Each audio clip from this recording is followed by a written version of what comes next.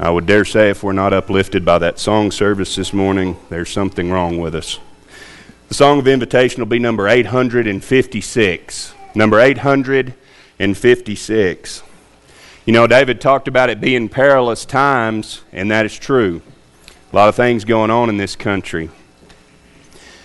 But as that song says, we don't stand alone. And no matter what happens here on this earth, the things will happen here, but God is still on His throne. And that's something that I have to tell myself over and over a lot of times is, it doesn't matter what happens here, God is still on His throne. This morning, I'm going to go back to what I usually do. I've spoke the last few lessons I've done more in New Testament type studies, more, I don't know if you want to say gospel type, gospel living, biblical living, whatever. And I guess it's all the same, but my first love has always been the Old Testament, and we're going to go back there today. Daniel chapter 5 is where we're going to be taking our study from this morning, and I've entitled the lesson, Mene, Mene, Tekel, Upharsin.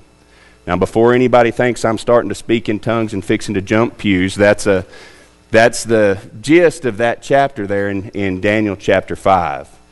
It's the story of Belshazzar, the grandson of Nebuchadnezzar. The Bible says he recalls him as a son, and that's not uncommon in a lineage of kings. He was the son of Nebuchadnezzar, but he was a grandson, and he was very likely at this point in time in about 538 BC in co-regents with his father at that time. So it does fit for him to be called his son, but just keep that in mind. It's his grandson who Belshazzar is. And as the story takes place, if you're familiar with Daniel chapter 5, it opens up, it says, Belshazzar gave a feast. And he has this feast, and there's over 1,000 people there, and he has his wives, and he has his concubines, and he has all of the rulers of the kingdom there in his presence. And they're having this big party, and the wine is there, and the food is there, and they're having a great time. And then Belshazzar has this idea. He remembers that when Nebuchadnezzar sacked Jerusalem, that he took all the furnishings out of the temple and they were in the storehouse. So here sets the furnishings of God's temple in the Babylonian Empire since Jerusalem was taken captive. And he has them. So he has the bright idea that he's going to call them forth from the treasury, and he brings them to this party. And what he begins to do, he begins to take, and as he is feasting and as he is praising the gods as the Bible says, of gold and silver and stone and precious metals, as he's praising to those gods, he takes the furnishings of God's temple and he pours wine into those. And then he begins to make offerings and toasts and speeches to his gods. And we all know where this is going, don't we? God's not pleased with that, because that was not the intention that he had for those furnishings. And during the middle of all this, they're having this big party, they're having this good time, and everybody looks up, and on the wall over there you see these fingers appear. And they write these words, Mene, Mene, Tekel, Upharsin. Now you can imagine what that would do to the merriment of any party. I was recently at a birthday party, and we were having a great time. There was a bunch of people from the church there that it'd been a while since we had associated together, probably in that kind of setting. And we were reminiscing about how we did things when we were young and how fun it was and how much we enjoyed that, and we needed to get back to doing that, and what happened and all the things that go along with that. And we're having a good time and we're eating. And you know, I was preparing for this lesson at that time, and I thought, what if we're sitting there and we're having this good time, and all of a sudden these fingers appear and they write these strange words on the wall? All the merriment would cease, wouldn't it? All the drunkenness that they were having ceased. Their thoughts of everything else ceased to those words on the wall, Mene, Mene, Tekel, Upharsin. And to top all that off, they didn't know what it meant. But they did know that they saw fingers and those things written. It says Belshazzar was so afraid, it said his knees smote one against another. This is the man that is untouchable. He's the ruler of Babylon. He is the world's foremost empire. Nothing can touch him. And the mightiest army and his knees smote together because he was so afraid. That's the kind of sight that he saw, and it worried him. So he puts out a proclamation. As soon as that's over, he says, anybody of my astrologers or the Chaldeans or the astrologers or the soothsayers at the time, if you can tell me what that says, you'll be number 3 in the kingdom. And not only will you be number 3, you'll be rich. He said, I'm going to put gold around your neck and I'm going to put robes on your back. Just tell me what it means. And of course, nobody could, because it was a message from God. Not the gods of silver, not the gods of stone, but the true God, Jehovah, had sent that message. And luckily, his grandmother remembered. There was a man by the name of Daniel that was in the kingdom of the captives of Judah, out of Israel. She said, he has the spirit, and what really tickles me about this, she says, he has the spirit of the holy gods, plural, little g. And so he calls Daniel forth, and he says, Daniel, tell me what these words mean. I've got to know. And he said, if you will, I'll make you number 3 in the kingdom, and I'll make you rich, and I'll give you the raiment. And Daniel said, you can keep all that stuff to yourself. But he said, I'll tell you what it means. And God revealed unto Daniel the saying. But before he tells him what it says, he begins to give a history lesson to Belshazzar. He said, Belshazzar, it wasn't very long ago that your grandfather Nebuchadnezzar learned this lesson that you're about to learn. Because he was told, if you'll recall in Daniel chapter 4, if you're familiar with the story, about 38 years before this very moment, Nebuchadnezzar was told in a dream that he would lose his kingdom and he would be made into a beast. And said, you'll run wild with the animals for 7 years. And Nebuchadnezzar heard that dream and he forgot that dream. And one day he was walking in Babylon and he said, look at what I've done. Look at all the wonderful things that I have built. Look at the wonderful things. And God said, you didn't listen to me. He said, I told you to remember where it came from. And he said, because of this, your heart's going to be turned to a beast. And he ran for 7 years in the wild. And his hair grew long and his nails grew long. And he looked like a wild animal. And he was crazy for 7 years. And he ate grass like an animal. And at the end of those 7 years, he was restored because he realized that who was on the throne and who was in control. And he was restored. And Daniel relates that story to Belshazzar. And he tells him, you didn't learn. And that's why those fingers came. And he says, now I'm going to tell you what it means.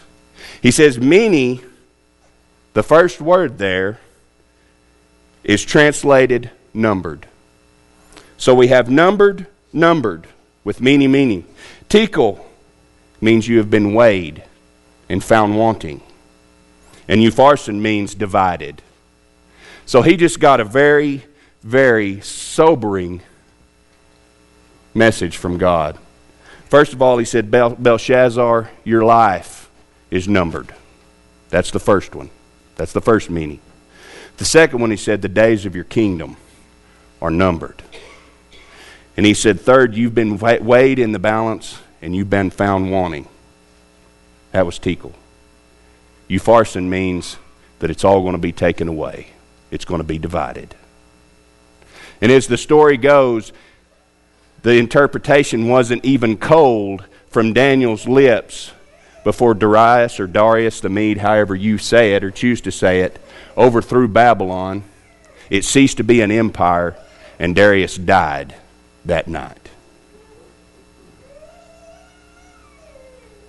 See, his idolatry started the problem. There in verse 4. His self-importance and failure to learn from the past showed up in Daniel 5, verses 18 through 24, when he didn't remember what happened to Nebuchadnezzar. Judgment was passed on him in Daniel chapter 5 with the writing on the wall. In verse 5, yes. Then his sentence was passed in Daniel 5, 25 through 28, the writing. And then his punishment was his kingdom was taken away from him. And so was his life. I love the Old Testament because I look back and I see the stories like this and they intrigue me. And I see that because I love history. And oftentimes I find myself and I look at those stories and I say, why couldn't he learn? This was 38 years. I'm 44, soon to be 45. I can remember back 15, 20 years. It's not hard to remember back. Some of you can remember back further than that. 38 years. And I think to myself, what is wrong with this guy? Could he not see the miracles that happened? Could he not see what happened to Nebuchadnezzar and how when he came back to God that he was raised again? A lot of times I find myself being judgmental. But then I begin to think about my life and how I do the exact same thing. How many times have we stood here and talked about the Jews and said they crossed the river or the Red Sea and it parted? How could they not know? And not a few days later they were complaining, God, we should have just died over there because you let us out here to die. And we're critical about that. And I think that's one of the things that makes me love the Old Testament so much, is because when we look back, most of the time we can see ourselves. If we'll really be honest, we'll see ourselves. And that's what I want to do this morning. I want to take that example that we talked about and I want to look at it and pull some things out that I think that we can use. And I appreciate the prayer on my behalf from David. It's my prayer this morning that hopefully my observations will help you out, because I feel like they've helped me. As we look at this, we can see what God was capable of then. And God is the same God yesterday as he is today. He's capable of the very same things. But the sad thing is, we as humans are capable of the exact same thing also, aren't we? We can be just like Belshazzar or whoever you're studying about. We can be just like them. So I ask you this morning, as we talked about the idolatry of Belshazzar, and we tend to think, well, we're in America, this is a Christian nation. We're not in a land of idols. We have, some of us that have been to India, we've seen the massive temples. We've seen the massive idols. We've seen people that didn't have money for food buying food to put in front of an idol when they couldn't put food in front of their children's face. And we say, and even our brethren from India talk a lot of times, India, the land of idols.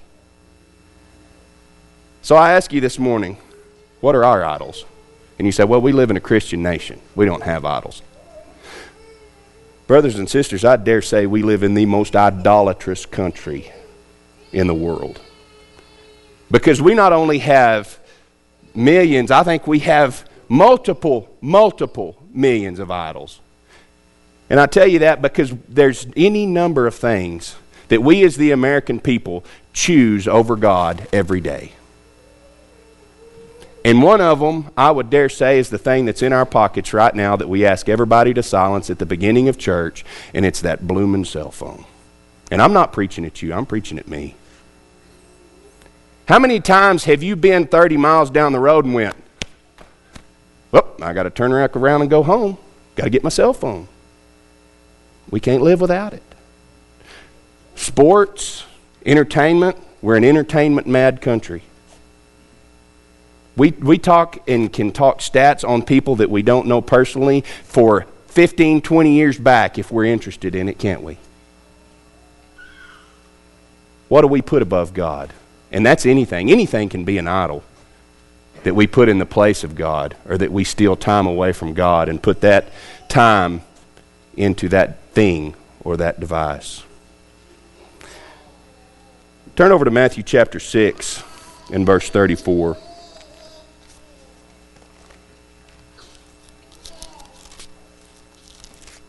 Matthew chapter 6 and verse 34.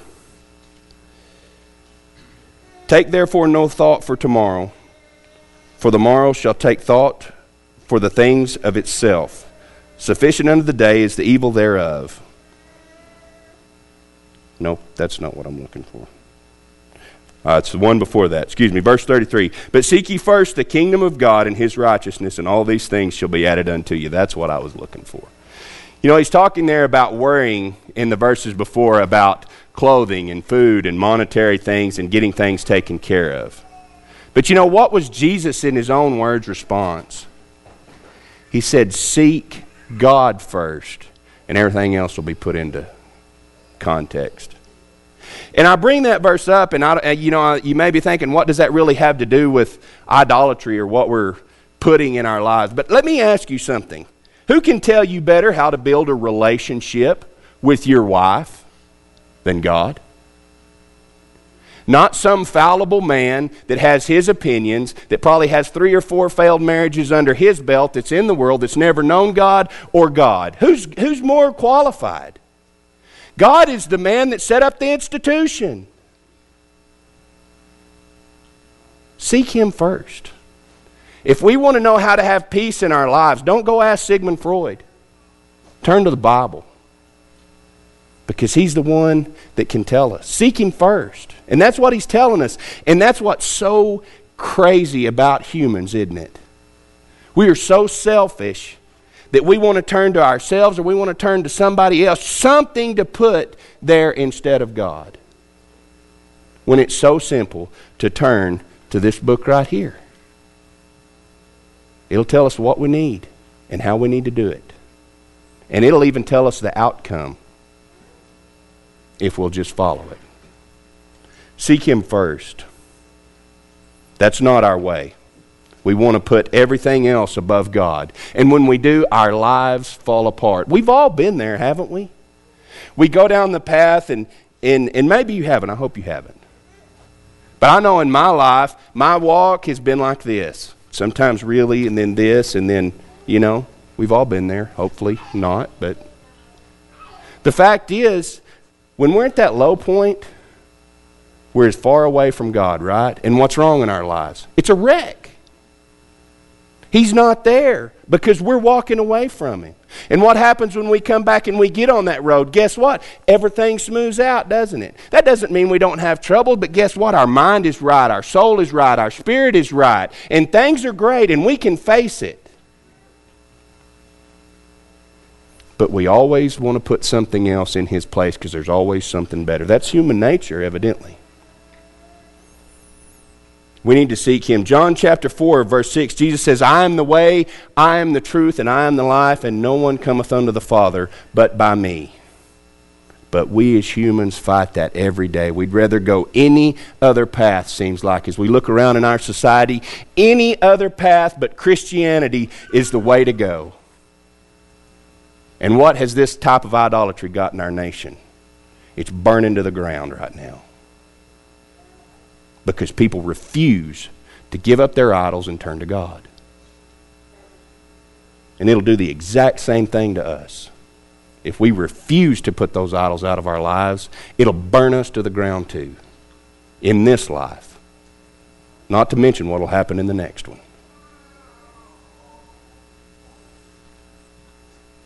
That goes so far as to say, even to people in our lives, if we're putting them above God, that's not what we need to do. Matthew chapter 10, verses 37 through 38 says, He who loves father or mother more than me is not worthy of me. Now that's a pretty hard one. I loved my mother and I loved my father. And that'd be a tough one. But they're not worth putting in the place of God. And what the Bible says, if you have to do that and you're put in that situation, you are given 100 times more mothers and fathers and brothers and sisters. See, there's no idol that can replace God, and we don't need to do that, whether it be people or things or anything else. Which leads me to the next point. What about ourselves? Now, there's another big one that we try to put in place of God, isn't it? That's really what's wrong with this society that we're facing here today. That's what's wrong with humanity in general, is humanism. I know I probably speak about humanism a lot or mention it a lot, but I think that's the problem with this country. We want God out of everything. We took him out of our schools. We're trying to take him out of our law books. We're trying to take him out of everything that exists in this country and replace it with what? Me. I have made a mess of everything in my life that God was not in. What makes us think this is going to happen? Look around. But mankind has always placed himself above, or tried to place himself above God, and that's selfishness. Just like Belshazzar had the bright idea to call in the true gods, brought his furnishings in and began to defile them. We're the exact same way. We lift ourselves up with pride and our humanism, and we replace God with self, don't we? Romans chapter 8, verses 6 through 8 says to be carnally minded is death. In other words, to be worldly is to die. And that's die one of two ways. You keep it up in this life and you live carnally, you're dead to God in this life, and it can kill you. Second of all, when you get to see God on the judgment day, you're going to be cast into everlasting darkness. So to be worldly minded is death. And that's something we as humans have to really watch, because we're selfish. We're inherently selfish. I look to the things that I have trouble with with me and Emily, and what's the root? She's selfish. No, not really. I'm selfish. And that's the problem. Because I interject in our marriage, in our lives, in our relationship, me, what I want. And it don't work. And we all know that because we've all been there. And it's the same way with God. When we're selfish, what do we begin to think? Well, I want this, so we start beginning to rationalize God's word into, well, I think God just wants me to be happy. Well, it really doesn't matter. I know that this commandment is this, and technically it's that, but God really wants me to be happy. We hear that all the time. Or we hear the other line of, well, that's really your interpretation. Or you hear, well, the Bible's an old document, and it was written, thousands of years ago, and it's time to move on. It's not how it works, people. And the sad thing is we see this culture that we're living in of selfishness and humanism, as it begins to grow, that's going to enter the church. And that's something we're going to have to watch for. Because we already see it in worldly congregations. It's not about what I can do for the church or what I can do for God. It's all about, what can the church do for me? Well, I just can't go to church there because I just don't feel lifted up. I just don't feel spiritually engaged. Guess what? It don't matter about you, because you're sitting in that pew this morning to worship God Jehovah, not make yourself feel better in the standpoint of entertained. You're here to be lifted up spiritually and to worship your Creator. And here in a minute, when I get through talking, you're going to stand here for the most important part of this. And you're going to remember Christ as He died on the cross, and how unworthy that you are and I am to receive that sacrifice.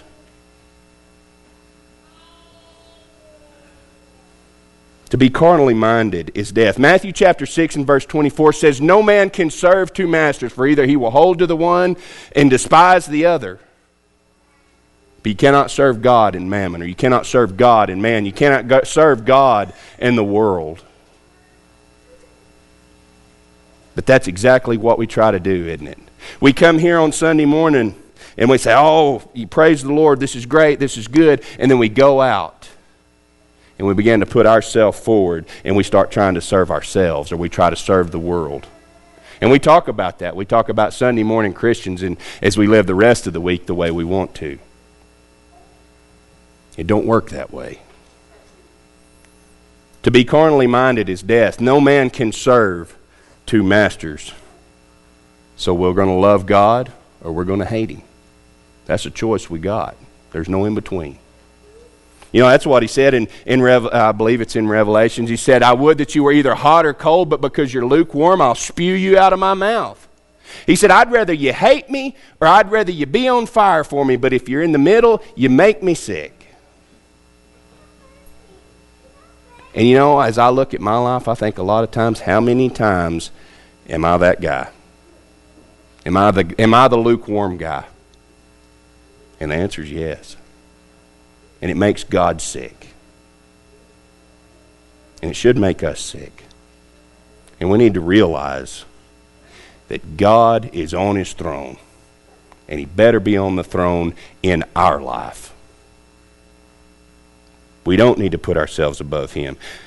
Turn over to 2 Corinthians chapter 8 and verse 5.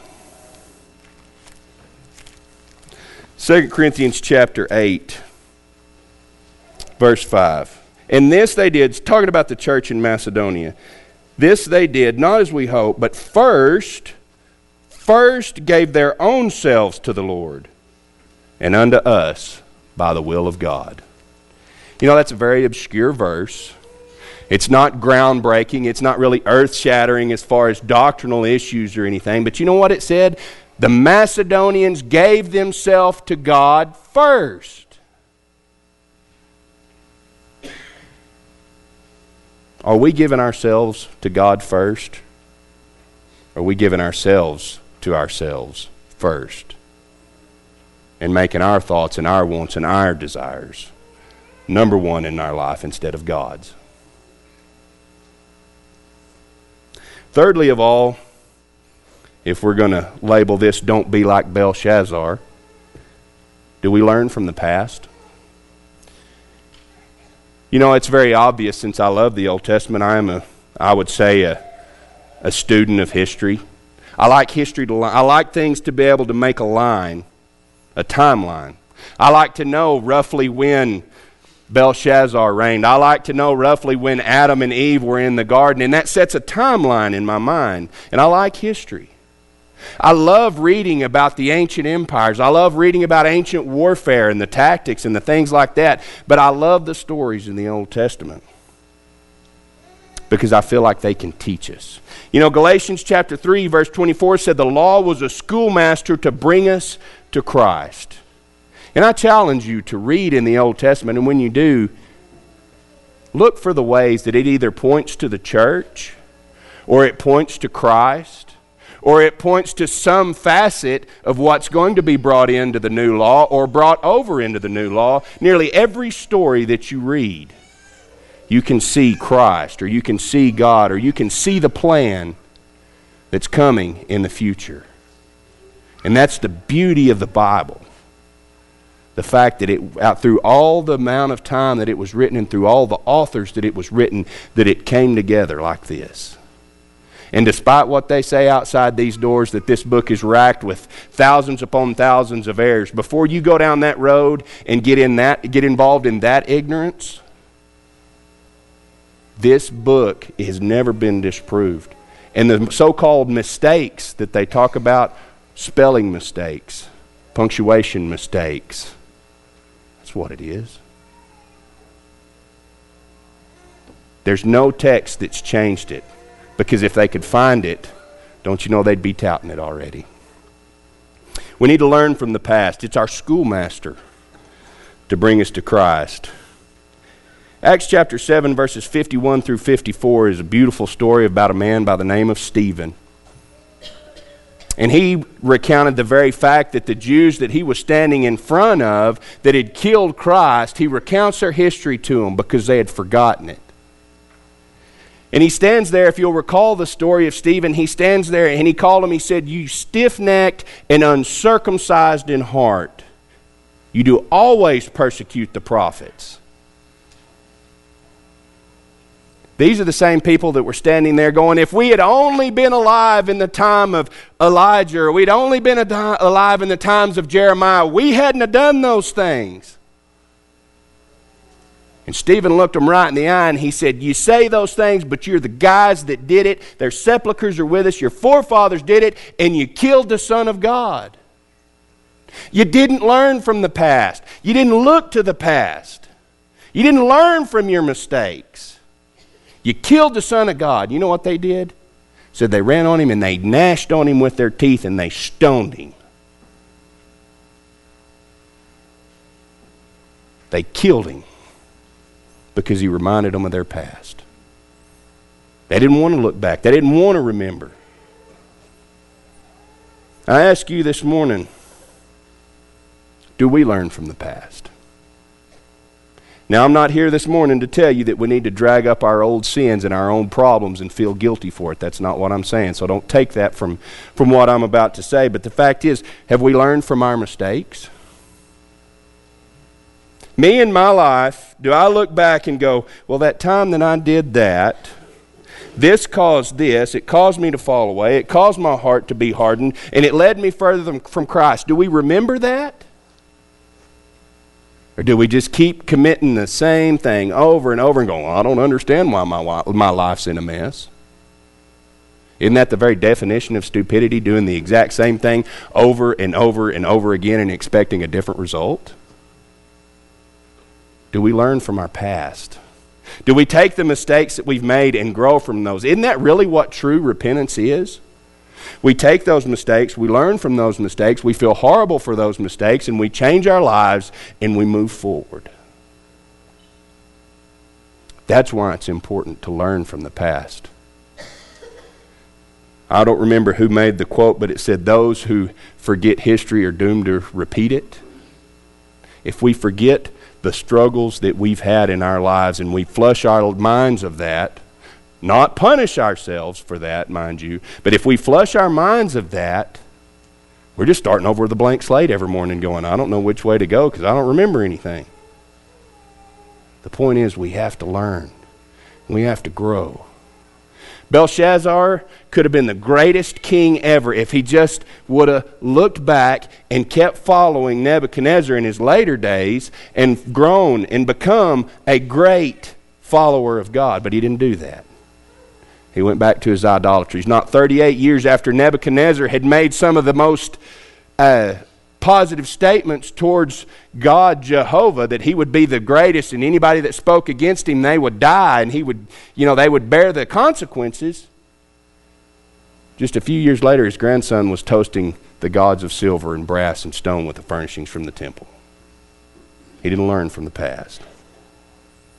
So I ask you this morning, I ask us to do a little bit of self-evaluation. I ask the question, what if we were put on trial right now? What if I was put on trial right now? What would the answer, or what would the verdict be? Would it be everything's good? Or would we see the fingers right on the wall, meeny, meeny, tekel, you farson? And I think about that, and that's a pretty scary thought. James chapter 1, verses 23. James chapter 1, verses 23 through 25. For if any be a hater of the world, for if any man be a hearer of the word and not a doer, he is like unto a man beholding his natural face in a glass. For he beholdeth himself and goeth his way, and straightway forgetteth what manner of man he was. But whoso looketh into the perfect law of liberty and continueth therein, he being not a forgetful hearer, but a doer of the work, this man shall be blessed in all his deeds. James is telling us, you get up in the morning, you look in the mirror and you comb your hair. You see if you've got a pimple on your face. You see if you're, in my case as I get older, if all the hair's coming out of your ears. If you're, all those things, we look at that. And then we fix those things. We comb our hair, we shave our face, and we go out and we make ourselves presentable to go out into the world. That's what he says the Bible is. He said, pull the Bible up to your soul. Let the Word of God be a mirror to show you what your soul looks like. I'm here to tell you this morning, your Christian walk will fail without self-evaluation. Our lives will be ruined without God's Word for us to judge our actions and our standards by. We have to self-evaluate. 2 Corinthians chapter 13 and verse 5, it says, examine yourself to see if you're in the faith. I asked myself this morning, am I in the faith? I ask you this morning to examine yourself and ask that same question. Are you in the faith? And if not, we need to get to looking into this mirror right here, because it'll point out all the blemishes that we have in our life. And it'll tell us how to correct them.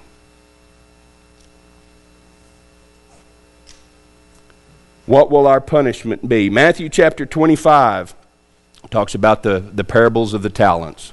The guy, Jesus tells the parable about going into the far country, and the one guy got 5, and the other got 2 or 3, and the other one got 1. And the guy that got 5 come back and he had 10. Everybody doubled. And then the last guy said, I was scared and I went and hid it. Here's your talent back. That's the story. We're going to be that guy, number 1. He said, thou good and faithful servant. Good job. Enter in to the rest that I've prepared. Or are we that one talent guy? He said, cast him out. I don't want him to have any part or lot with me because he's not mine. If we were judged today, would we be punished or would we be rewarded? You know, I don't want to stand before God and hear the metaphorical words, mene, mene, tekel, upharsin, that my life is numbered, that I've been found wanting, and I'll be cast into everlasting darkness. And I don't want that for you either. That's all I have this morning. Like I said, I hope that something I've said has been, we can say we've been edified, and hopefully it'll help us in our days to come, in the week to come, make us stronger. If there's anybody here who has not obeyed the gospel, today is the day. It's the best day, because we're not promised tomorrow. We're not promised to get out those doors back there before our life is ended. Don't wait. We're waiting, willing to help you. If there's anybody here who feels they've lost their way, maybe they feel that in their self-reflection that they need some changes, we encourage you to get that change today. If you need the prayers of the church, we'd be happy to do that. It's a loving congregation. No judgment, just love and help. If there's one of either class, come as we stand and sing the song of invitation.